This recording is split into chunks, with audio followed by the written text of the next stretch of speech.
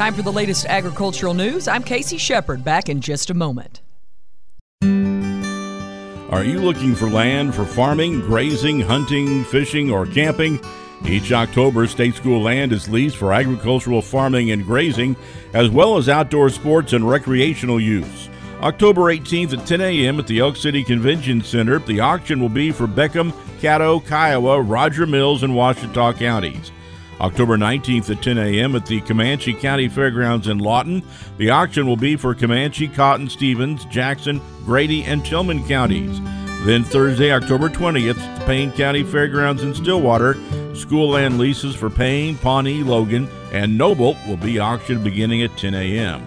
For more details, log on to our website at www.clo.ok.gov and follow the prompts for the 2022 annual lease auction information, or call 1-8835-LAND for all auction locations and times. Maps and detailed lease information are available as well.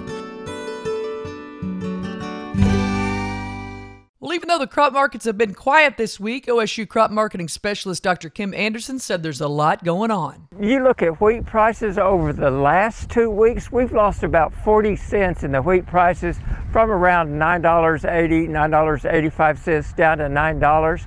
You go to corn, the market's taken 20 cents off of that in the last week or week and a half, down to around $7.50.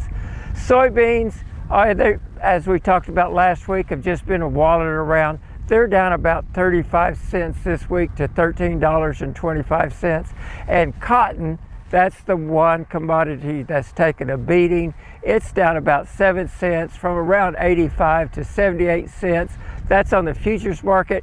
Take about 3 cents off. That gets it about 75 cents in southwestern Oklahoma. Drought, of course, also a big factor. It's having a relatively big impact, both on prices and on production. On prices, there's a lot of risk for production. Stocks are relatively tight, both in the United States. Not quite as tight around the world, but there is tight stocks. And when we can't get our wheat planted, and if we can't get it raised, it's impacting prices. And I think it's keeping prices up a little bit. It's also impacting the planting decisions. Do farmers want to dust it in, or do they want to wait on rain? I think it's extremely important that they check with their crop insurance agent to look at that final planting date and what the consequences are of not planting versus planting. To hear more from OSU crop marketing specialist Dr. Kim Anderson on his weekly show Sun Up, you can go to OklahomaFarmReport.com. Well, strong agricultural prices continue to support the farm economy, but the rapid rise in production expenses could pressure profit margins.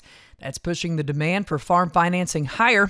Larger-sized operating loans are continuing to boost farm lending activity. Kansas City Fed says the volume of non-real estate farm loans increased by more than 10% for the third consecutive quarter. Operating loans accounted for nearly all the growth, driven by almost 25% increase in the average loan size. Besides a continued growth in lending, interest rates rose sharply and pushed financing expenses to their highest level that we've seen since 2019. Prices of most major commodities remained elevated alongside favorable market conditions and supported a positive outlook for farm finances through the end of the year. Uncertain demand for farm products in the coming years led to more volatility, while drought continues to impact large parts of the U.S. farm country. You've got farm news on ROAN. Get ready for the Red River Red Angus Bull and Female Sale coming up on Saturday, October the 29th at the Vernon Livestock Auction in Vernon, Texas. They'll be selling registered bred cows and 2021 bred heifers, along with 100 commercial AI bred heifers. They'll also be featuring registered Red Angus bulls and 100 AI bred spring calving cows. Join us at the Red River Red Angus Sale coming up on Saturday, October the 29th at the Vernon Livestock Auction. You won't want to miss it. To see a sale bill, you can visit cribsredangus.com. That's our latest farm and ranch news. I'm KC Sheperd on the Radio Oklahoma Ag Network.